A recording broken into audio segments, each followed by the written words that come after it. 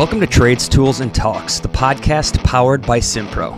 They say 80% of success is just showing up, but showing up can be impossible if your scheduling, well, sucks. In this episode, we're going to take a look back at an excerpt from our 2023 Voice of the Trades study, specifically about scheduling. Voice of the Trades is our annual report where we focus in on the challenges facing the trade industry and insights into how field service businesses across the globe can find success. Let's take a listen. So to get the job done, trade workers need a clear, comprehensive, and ironed out schedule. Let's talk about some of the things that businesses can do today to be more responsive and more efficient with scheduling not only their workforce, but also limited equipment and materials. Miranda, did the data help uncover any successes here?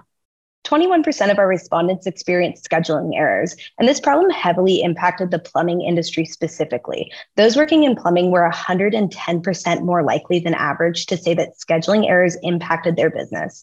And as you mentioned earlier, the most common impacts of scheduling errors were over and understaffing and also double booking. And we know that the scheduling errors can impact how trade businesses can finish their jobs effectively. Can you give some examples, Connor, of how scheduling can impact that efficiency? The most obvious is a upset customer. If I don't schedule properly, that upset customer can turn into delayed revenue or just lost revenue altogether.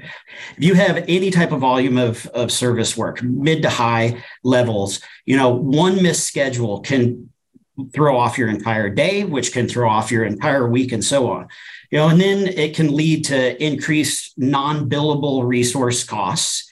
It can also lead to, extended and unnecessary fuel costs, and just the knock-on effects just come. So that one day of a missed schedule can really blow up a week.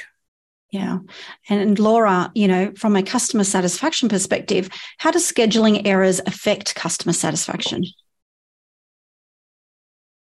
Yeah, well, just to add to what Connor said, almost a quarter of the survey respondents said that because of those issues, they had experiences, but they had poor customer service experiences, which resulted in low customer satisfaction as they reached back out to their customers. It impacts the entire field service business. First impressions make a difference. It impacts the entire business. And when your first interaction with the customer is poor, you have an uphill battle to go from there. So the first priority should be making sure that you're showing up on time and starting that first customer experience out right. Great advice. Our study indicated that trade businesses anticipated more challenges in 2023, with rising material prices, inflation, and staff retention still impacting trade businesses right across the globe. So let's talk about some of the things that businesses can do today to be more responsive, more efficient with scheduling, and not only scheduling of their workforce, but of things like equipment and materials. Did the data in the study help uncover any successes here, Miranda? Yeah, so 76% of our respondents say they plan to invest in new technologies in 2023 to combat these issues. And 40% specifically believe that technology can help their business improve job management and workflows this year. So it's clear that people know that they have a problem and they know what they need to fix it. Interestingly, we found that non-Simpro users were 26% more likely than Simpro users to say that a lack of visibility into scheduling led to field staff being late for a job, and 22% more likely than Simpro users to say that they've experienced issues with under or overstaffing.